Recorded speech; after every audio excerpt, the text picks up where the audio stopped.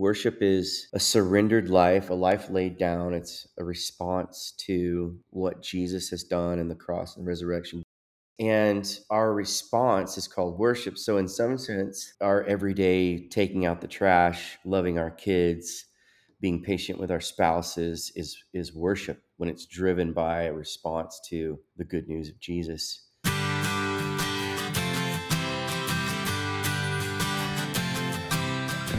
You are listening to the Christian Music Archive podcast, part of the New Release Today podcast network.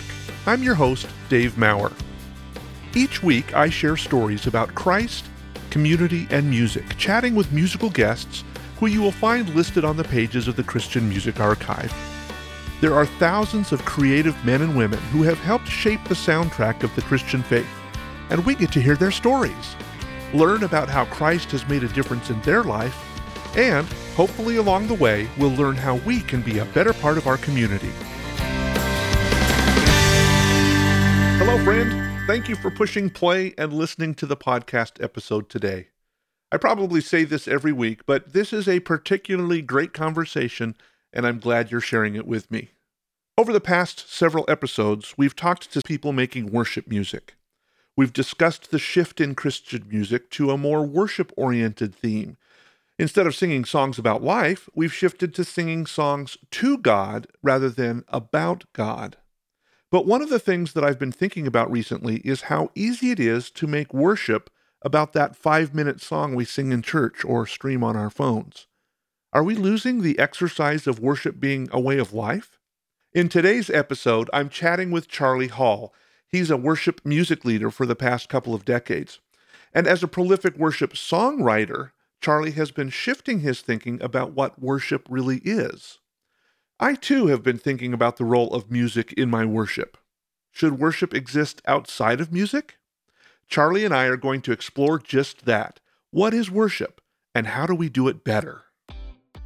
Before we hear today's conversation, I want to take a couple of minutes to tell you about another great program run by Mercy, Inc.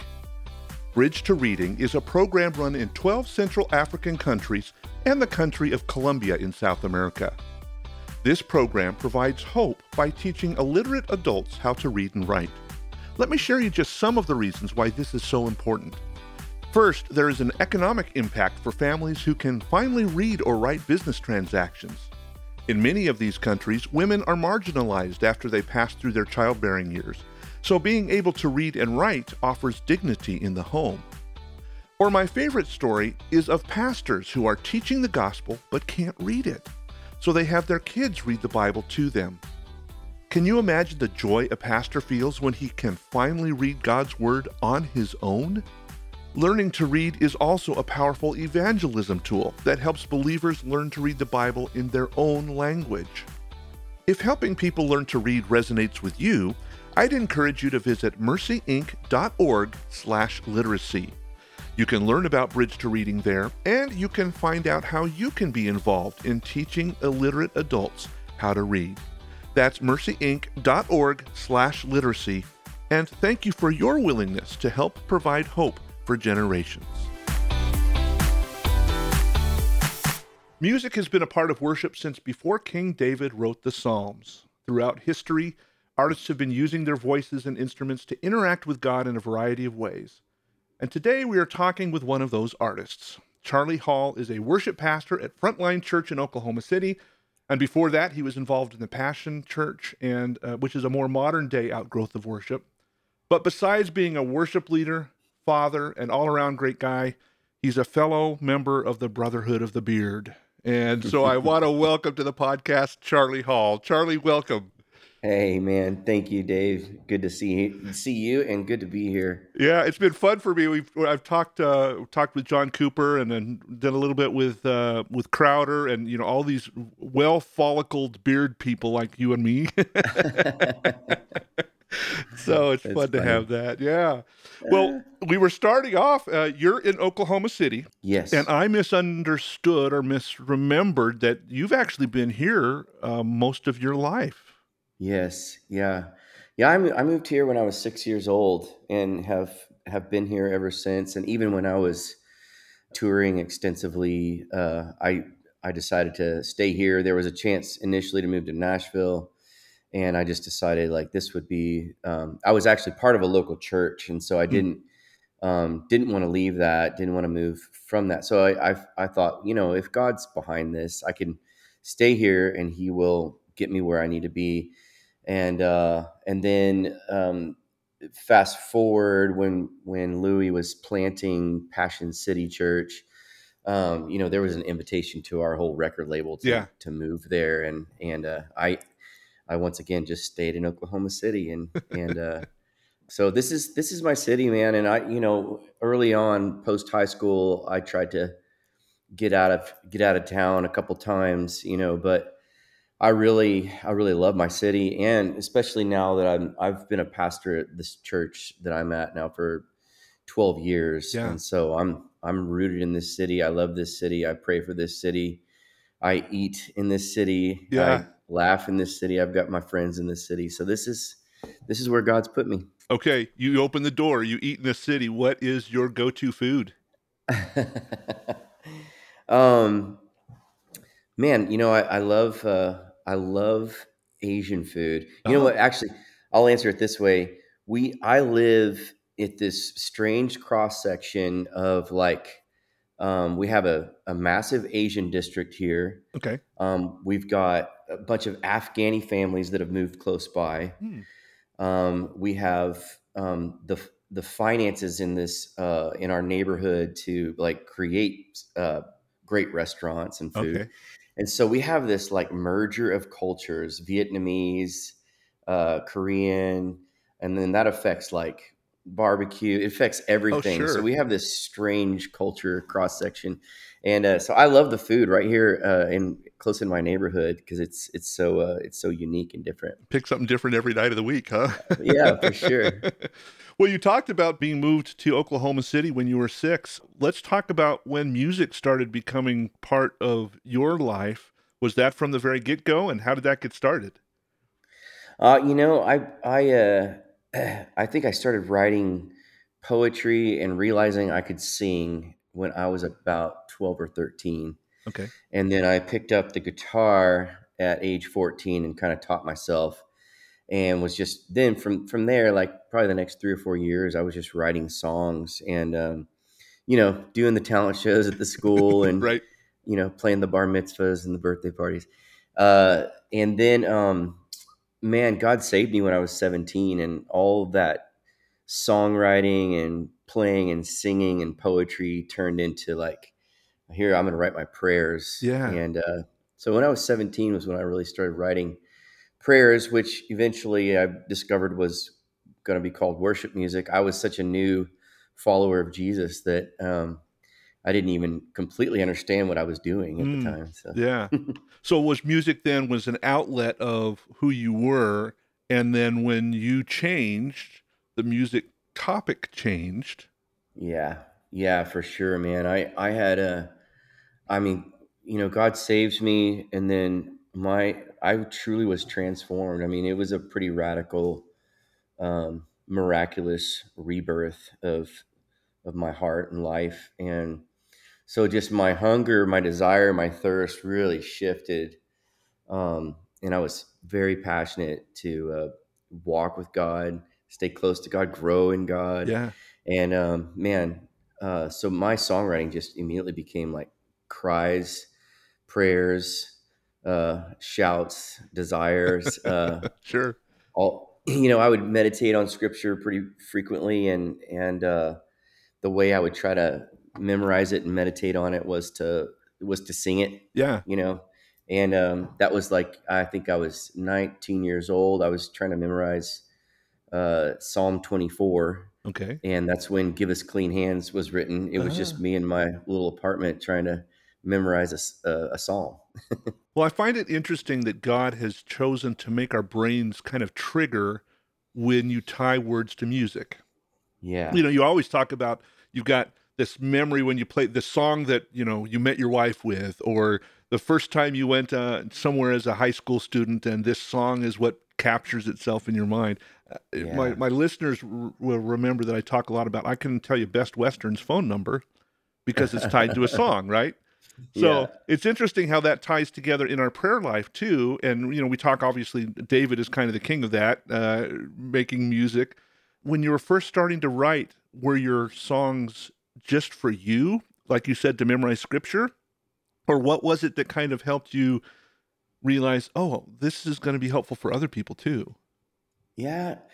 It's interesting. I mean, I've always, because of my love for poetry and my love to try to be unique, I was always trying to write something that was poetic and unique and interesting and different. But simultaneously, they were just birthed in those. They were birthed in those prayers. They were birthed in those meditations. And so I noticed, like, because God saves me. I start going to church, and my youth pastor's like, "Hey, you play the guitar, you sing, You're you're in. gonna do the songs. Yeah, you're in Yeah. easy." So once I started like taking the songs that I was writing and the scriptures I was meditating on, I was leading this youth group, and I would stop and just say, "Hey, let's sing this part again." And I didn't know I'm leading worship. I didn't even know it. I'm just Yeah. trying to help them do what I do in my living room. Okay. And let's stop and let's sing this part again, and let's pray it. And sometimes when I'm at my house and I'm praying this, I'll hold out my hands or I'll lift up my hands, And we're a little traditional Baptist church at the time, Sure. so this was crazy for the church, but Yeah. we started doing that as a youth group, and you felt the presence of God just rush in, like Very cool. just to slow down and focus on the prayer, and then to posture your body in a way that was like, "Hey, God, we're here for you." Yeah. I mean, it just I'd not experienced the presence of God up until that moment. The felt presence of Yeah. God, Yeah. Yeah.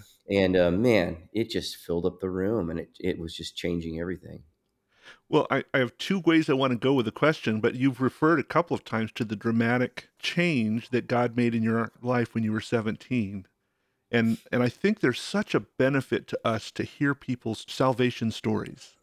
Yeah, So, what was it that at age 17 caused you to go about face and yeah. change your perspective? And what did that look like as a 17-year-old for you? Well, my parents had me go to church, in my younger child years.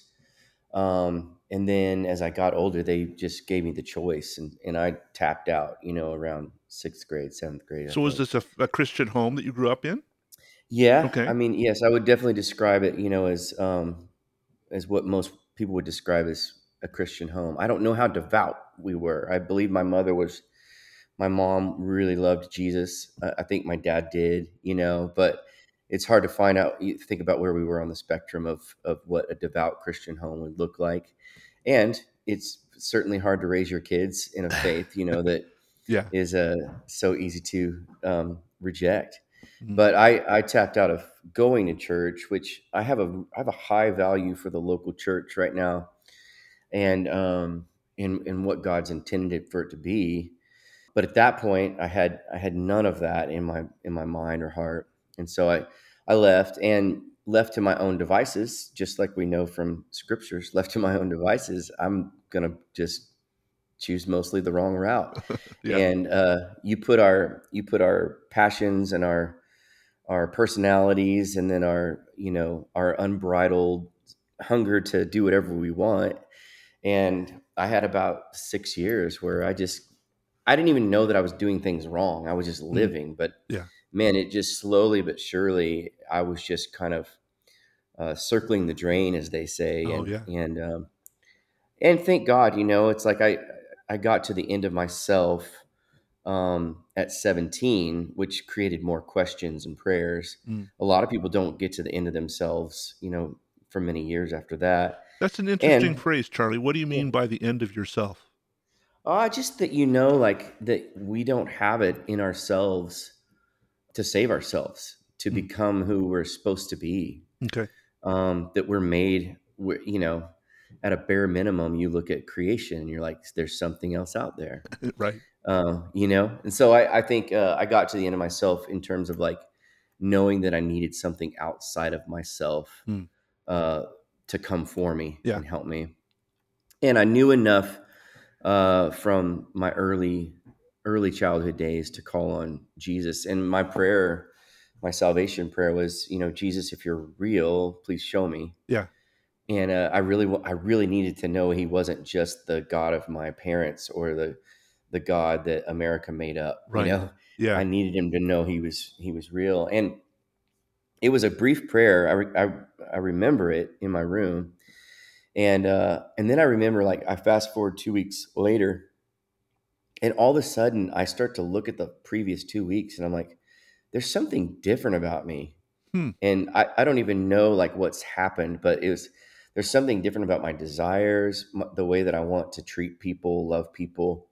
I started really wanting to, like, be around people that loved Jesus. I had two friends that had really reached out to me and from their faith, and I started spending time with them. And so my desires were changing, and where I wanted to put my time and how I wanted to use my mind and my intellect and my soul, which includes so much of all of who we are. Right. So all that was changing, and I just kind of woke up and I was like, man, something is different. And then I immediately remembered the prayer that I prayed: Jesus, show me if you're real.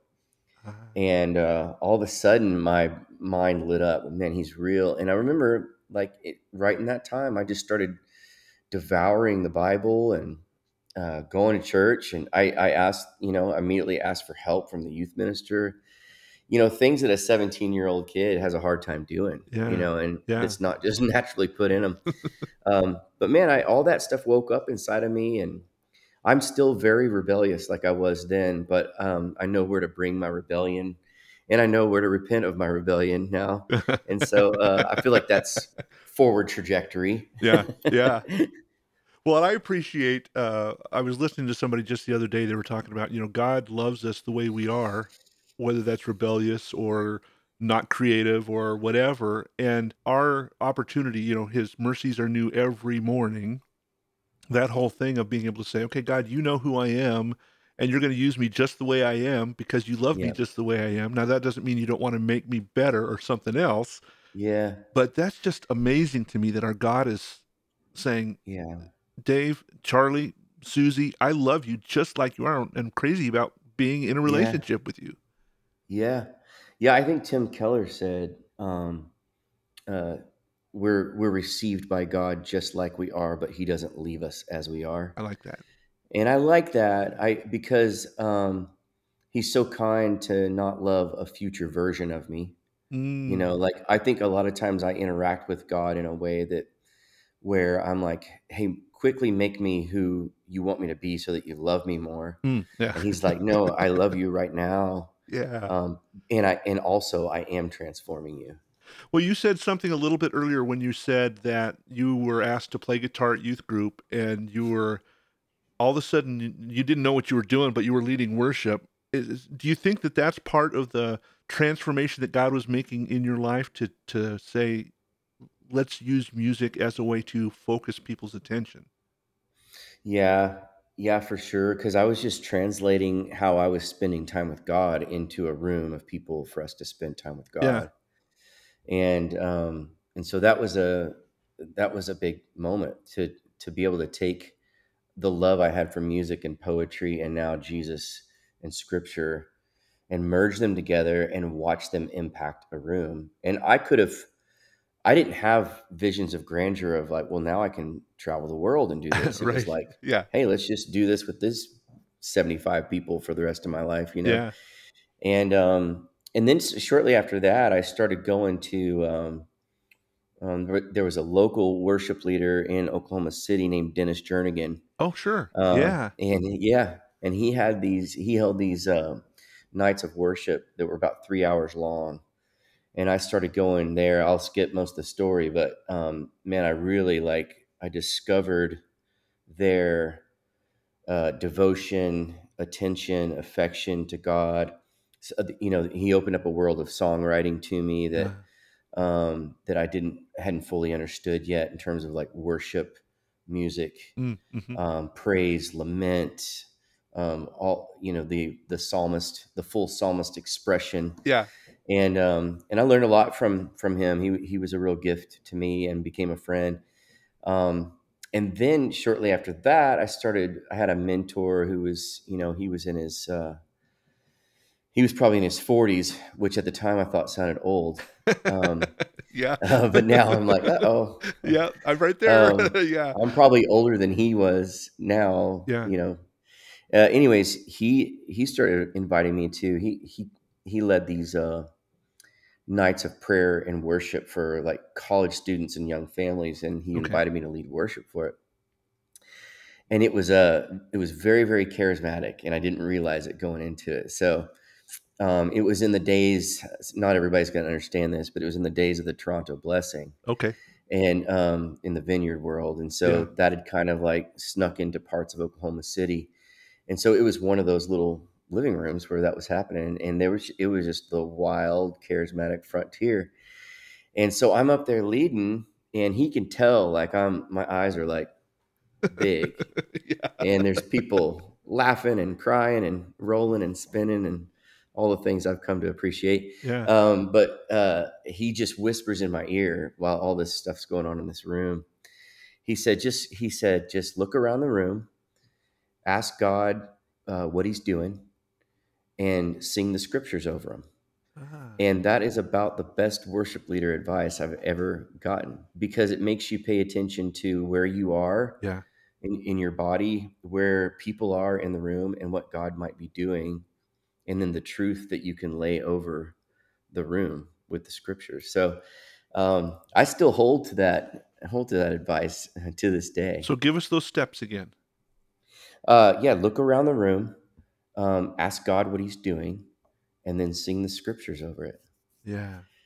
And so sometimes those scriptures came in songs that were already pre-prepared, and sometimes I had to like thumb through the Bible to find something. And then it was just another step in my songwriting, like to grab a scripture in a live moment and see that a guy was struggling with depression, and Mm. while people were praying over his depression, trying to break that chain, I can take a scripture about freedom in the presence of God and add my own lyric to it about chain breaking, or beauty for ashes, or whatever it is, and all of a sudden there's new songs coming out.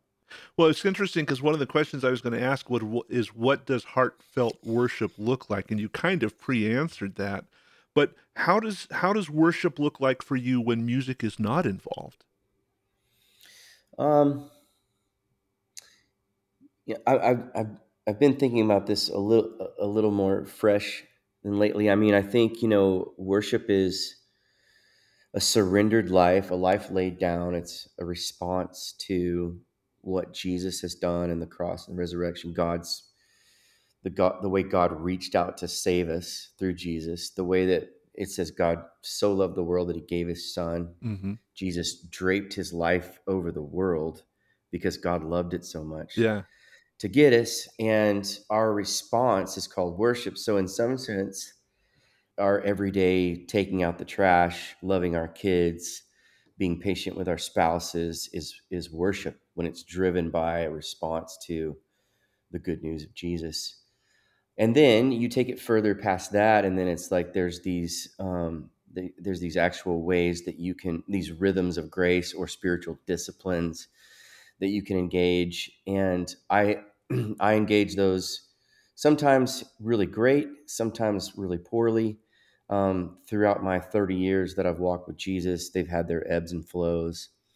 And I've been thinking. So that was a long setup to say what I've been thinking about what worship looks like.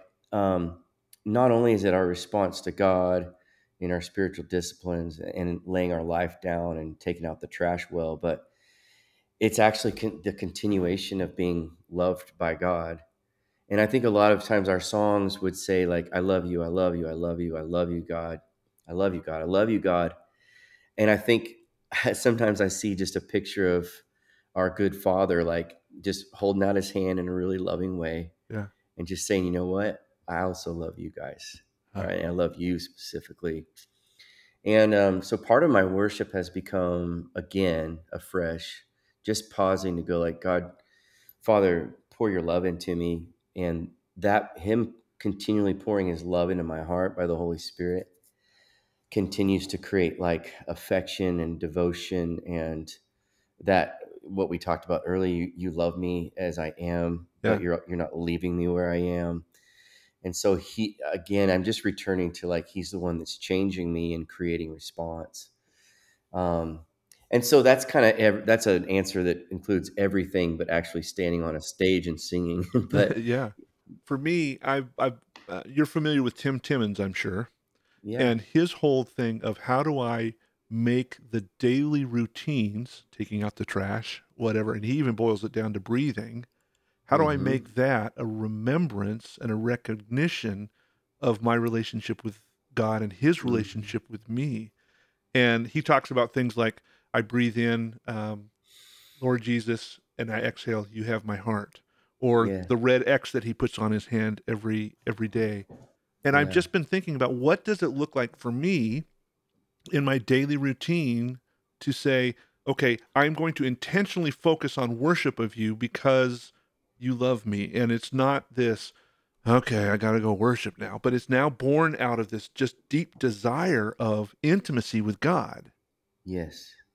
And so, Yes. what ways have you found that make that intimacy with God practical? I mean, you talked about some kind of high end stuff, but what specific things have you found that work for you in that worship, that daily intimacy with God that you're talking about? Daily for me, it's pausing for a scripture. Mm, It's slowing down enough to read that scripture in a way that starts to be able to interrogate my own heart. So I might take 15 minutes in the morning, and it's not so that I have a check mark on that 15 minutes, right. but I'm trying to empower my whole day and permeate my whole day by what happens in that 15 minutes. So it's often right now that I get to the edge of my chair, flat footed, and hold out my hands, Mm, and I just say, I might use a breath prayer like what you were talking about from Tim, but a lot of it right now is just saying, God, I receive your love. mm, Father, I receive your love. Jesus, I receive your grace. Holy Spirit, I receive your fellowship that's free. And I'll rehearse that for a while. I'll think on a scripture. I'm learning to be quiet. I often in the morning, this morning in particular, I took about a 10-minute walk and I just prayed over my meetings for the day, mm. and just invited God into it.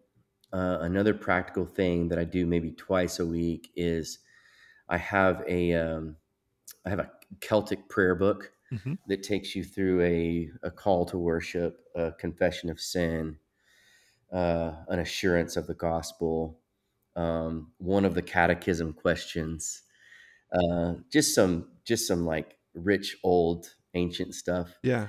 So I'm quite a hybrid of maybe a spiritual mutt in terms of like I'm definitely charismatic. I love our ancient heritage Yeah. of our faith, and so between those two things, I'll really exercise both my spiritual gifts and then like really anchor myself in some of those ancient traditions of even like taking the ACTS, the acts, Mm, mhm. acronym of like adoration, confession, thanksgiving, supplication. There's times right now in my space and time when I'm walking with God in my age that I'm like, I don't know where to start today, God. Yeah. And he'll remind me of like, adore me, and so I'll just spend a few minutes just saying, you know what, you've stayed close to me. You're so faithful. That was my adoration this morning, was how constant he's been in my life. And just taking that, like, that adoration starts to make your heart swell up a little bit. Mm. There's so much to complain about in this life. There's so Yeah. much to just be cynical about, and or a victim about. And I know that there is times to be cynical and victimized, but I do not want to live my life like that. Yeah. I'd rather just be filled up with like, oh my God, you are. faithful and true and merciful and compassionate on not just me, but the people that are walking the streets right Yeah. next to me and the Yeah. world around me. You're so faithful and constant, and you spend your time there, and you let him heal the places where you could be a victim, and life changes, man. Yeah. Well, what strikes me about what you've shared is I'm a type A personality, always busy, always have something to do, always going. And one of my biggest struggles in my prayer life is I'll be praying and then all of a sudden I'm realizing I'm thinking about something I have to do at work or, Yeah. that kind of thing. And what Yes. you've just outlined is you have several tools that you have kind of in your toolbox, if you will, that every once in a Yeah. while God will say, "Hey, go use this tool or go use this tool."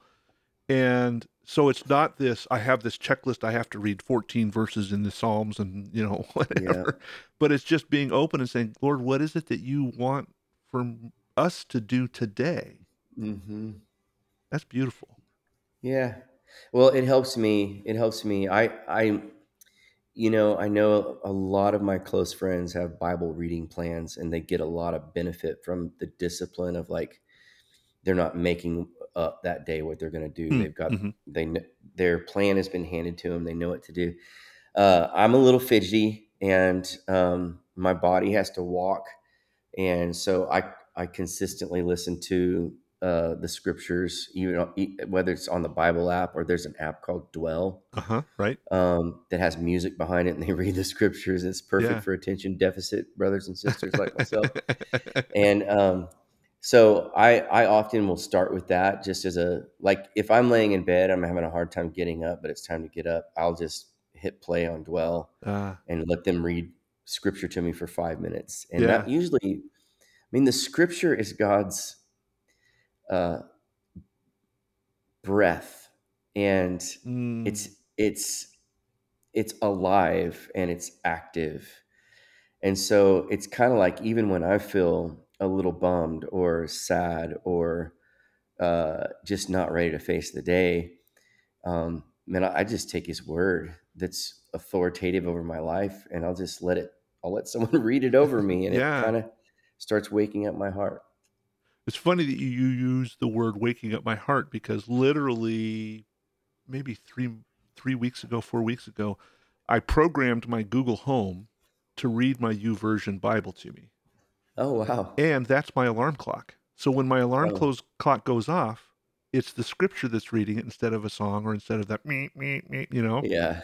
And I found a lot of times I'm not even aware of it, but as I become aware, as I wake up, it's like, oh, the truth of God's word. And I'm going through, Yeah. it's like 180 days in the Psalms right now. And so every Wow. morning I'm waking up to a psalm, and Yeah. and it's That's just great. beautiful. But one of the things you said earlier was you let scriptures interrogate your heart. Mm, And I loved that phrase because so often it's just we read and okay, I got my reading done, but to yeah. sit with it and let it kind of Yeah. marinate, if you will. Yeah. I think it's, I mean, hey, when I say some of the things I say, it's mostly because I'm working at them. Mm, But the interrogation of my heart is because we live in a day and age where the world at least has thrown out the Holy yeah, Scriptures. yeah, And I know that's just a large sweeping statement, but even I'd say even half the church is editing the Scriptures along the way. yeah.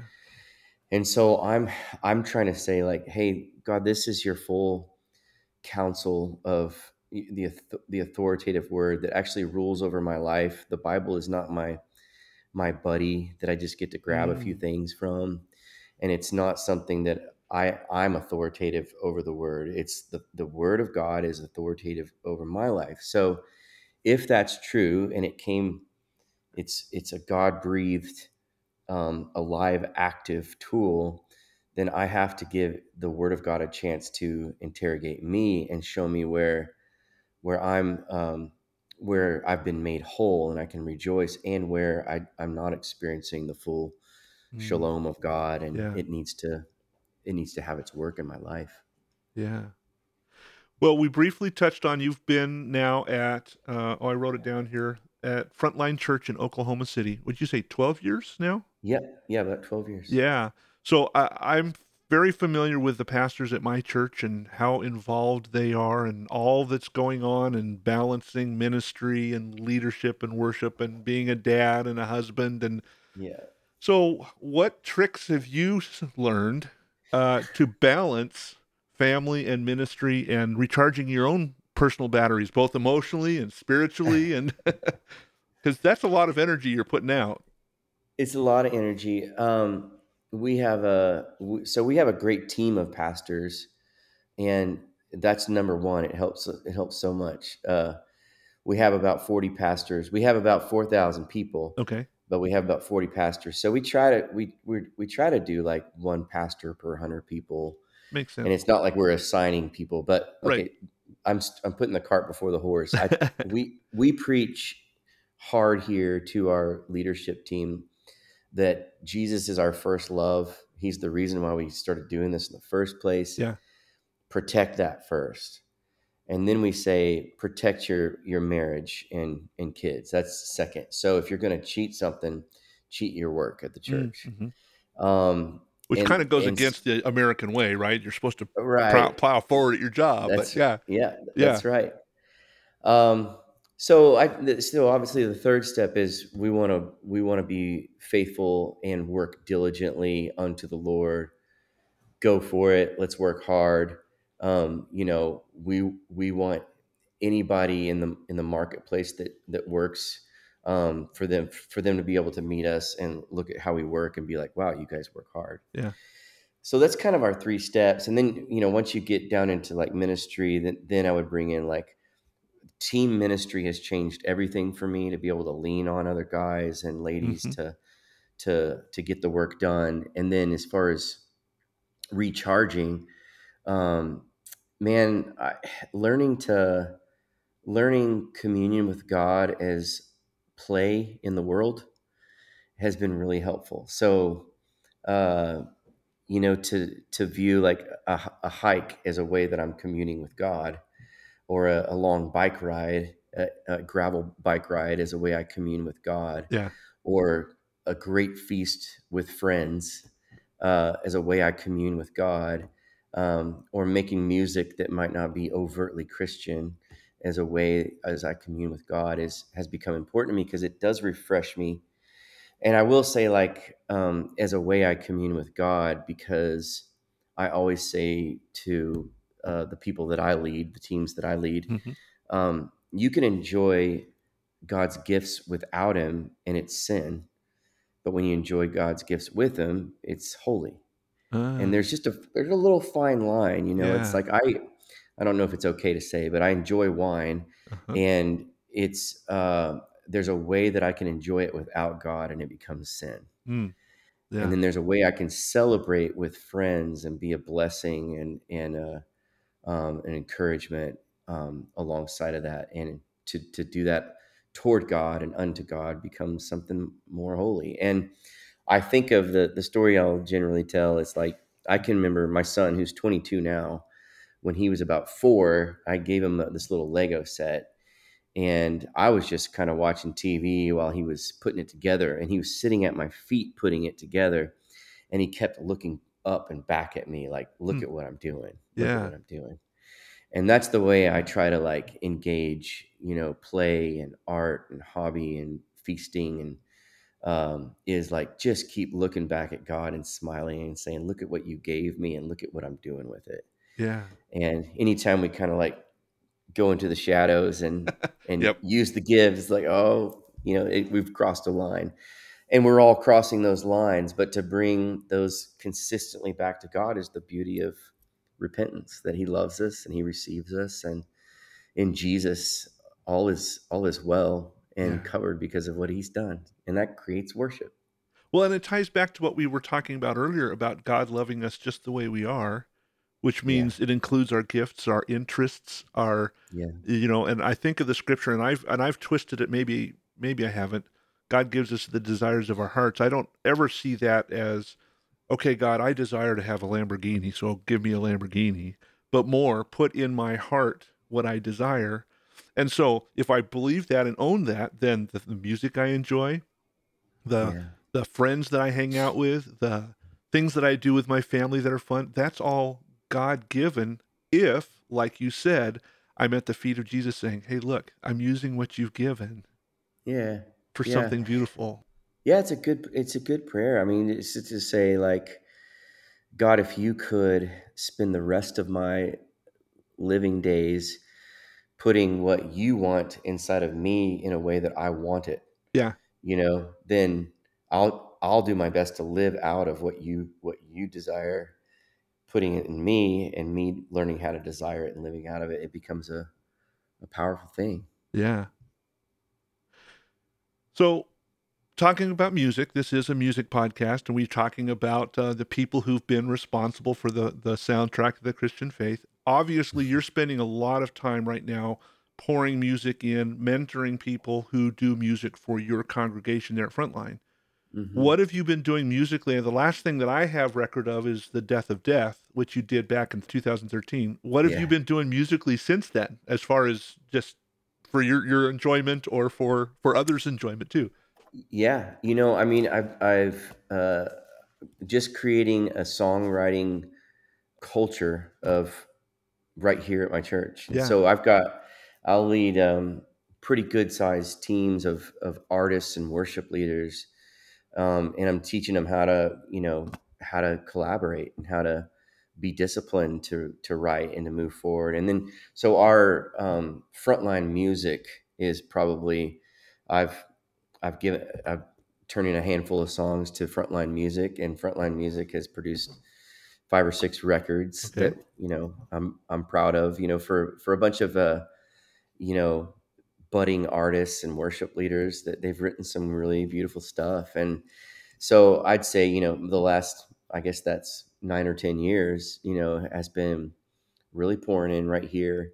And I think I don't know. It's like uh, I want as I get older, I want to be a spiritual father in that way. Like I'm not laying down saying I quit, Christian music. I don't want anything to do. It's Right. like I want to keep chipping away, but I'm in the years of passing the baton as I chip away.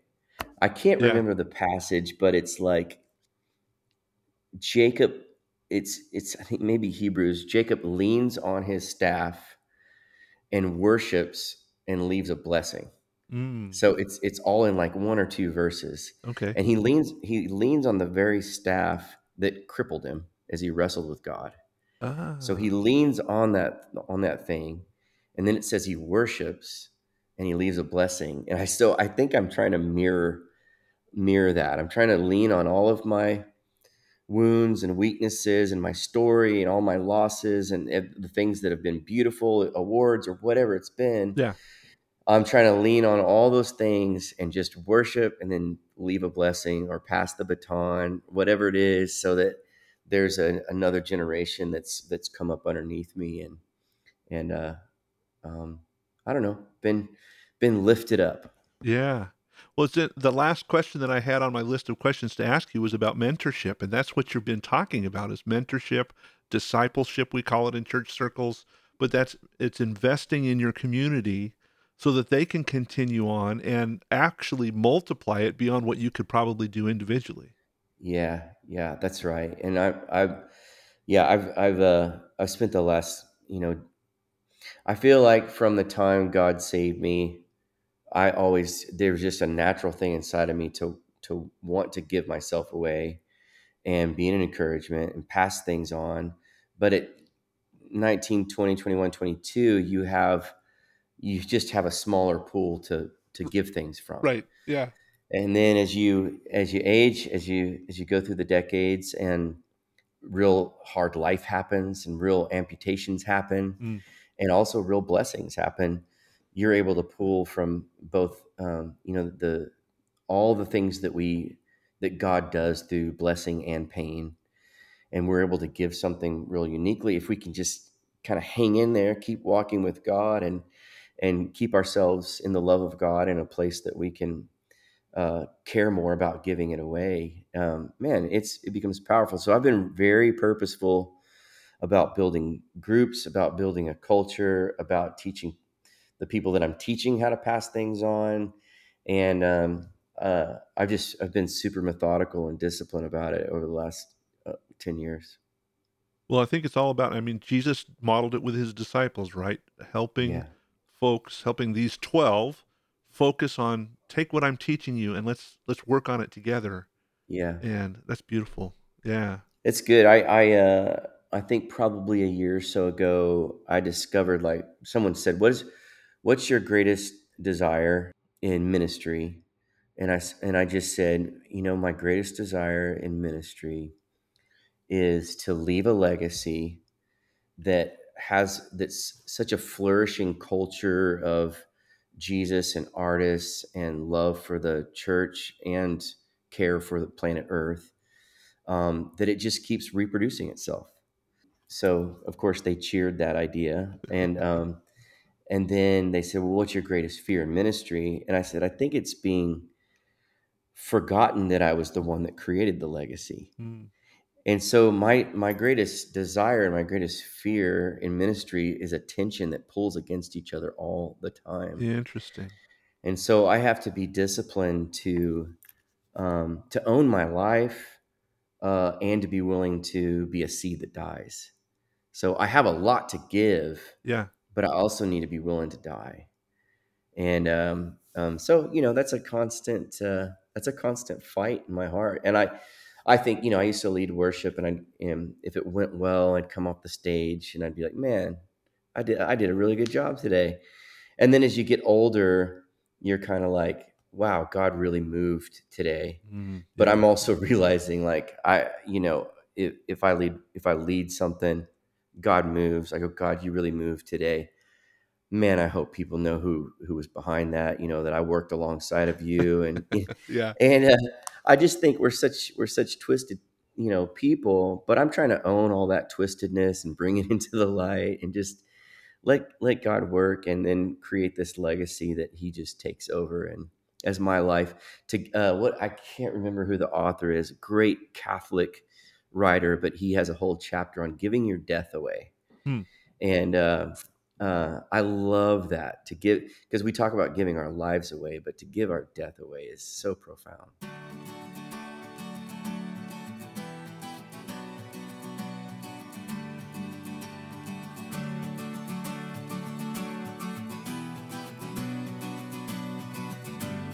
Well, every Saturday, I send out a newsletter to a bunch of folks who have committed themselves to praying for artists and the people who are making music. What are some specific things that we can be praying for Charlie and for the work that you're doing in the weeks and the months that are coming in front of us?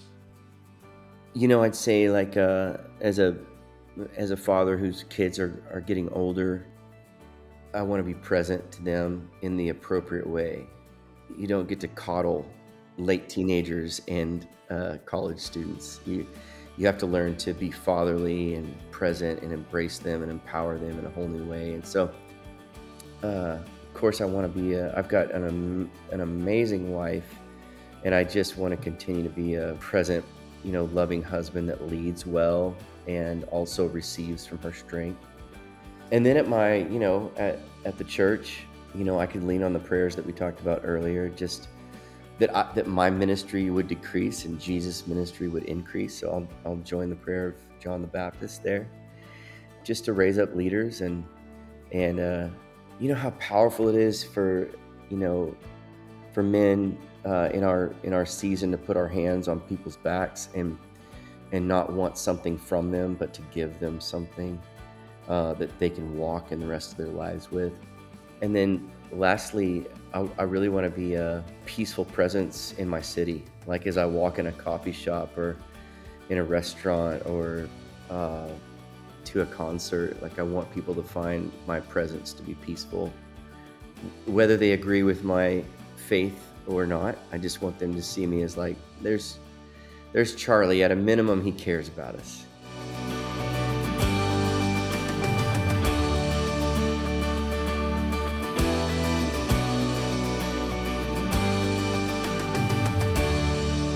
For my closing thoughts today, I'm thinking of the Keith Green song from his 1978 album, No Compromise. Do you remember these? I make my life a prayer to you. I want to do what you want me to. No empty words, No white lies, no token prayers, no compromise. I want to shine the light you gave through your Son that you sent to save us from ourselves and our despair. It comforts me to know you're really there. This song really fits the notion of worship as part of our daily routine. Well, maybe routine isn't even the right word for it, because that kind of implies something that I do out of duty.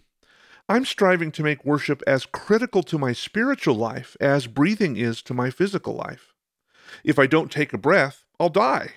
And I'm starting to recognize that if I don't worship, I might just die spiritually. I'm reminded of Jesus' conversation with the Samaritan woman at the well. They talked about how Mount Gerizim was the holy place of worship for the Samaritans. But the Jews, well, they believed that true worship had to happen in Jerusalem. Jesus' response in John 4, I think, is really appropriate for today. And he said, "Believe me, the time is coming when it will no longer matter whether you worship the Father on this mountain or in Jerusalem. The time is coming, well, actually, in fact, it's here now, when true worshipers will worship the Father in spirit and in truth. The Father is looking for those who will worship him in that way." So, what then is worship? Worship asks God to pour into us because we can't do this life stuff independently. Worship is being thankful for God's forgiveness. Worship recognizes that God loves me just as I am, but he isn't interested in leaving me just as I am. And ultimately, worship creates affection and devotion towards God. How do you worship God as part of your life? We talked about letting Scripture interrogate our hearts. We looked at using our interests and activities as avenues for worship. We talked about technology like the Dwell app, then using that to focus our worship. And we talked about making prayer like breathing. I'd really be interested in hearing how you incorporate worship into your daily life. Would you be willing to share what worship looks like to you? What practices have you found helpful in focusing your attention on God? I would sure be honored if you'd send me a message by visiting ChristianMusicArchive.com and click the contact link at the bottom of the page. Or you can shoot me a direct message on the social sites by searching for @CCMExchange. But however you do it, I'm really interested in hearing about meaningful worship exercises that you participate in. Thank you for joining me for this conversation today. I'm grateful that we get to spend this time together each week hearing stories of God's incredible faithfulness. Next week, I'm talking with Scotty Inman. He's a member of the Southern gospel group Triumphant Quartet. He just released a solo album, and I think you're going to enjoy our conversation. So be sure to join me next week and every week when I share stories of the people you'll find on the pages of the Christian Music Archive. Finally, to wrap things up, I want to remind you that God loves you. In fact, he's crazy about you.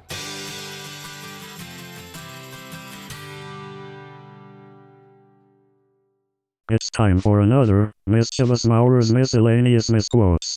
I didn't like my beard at first, but then it grew on me.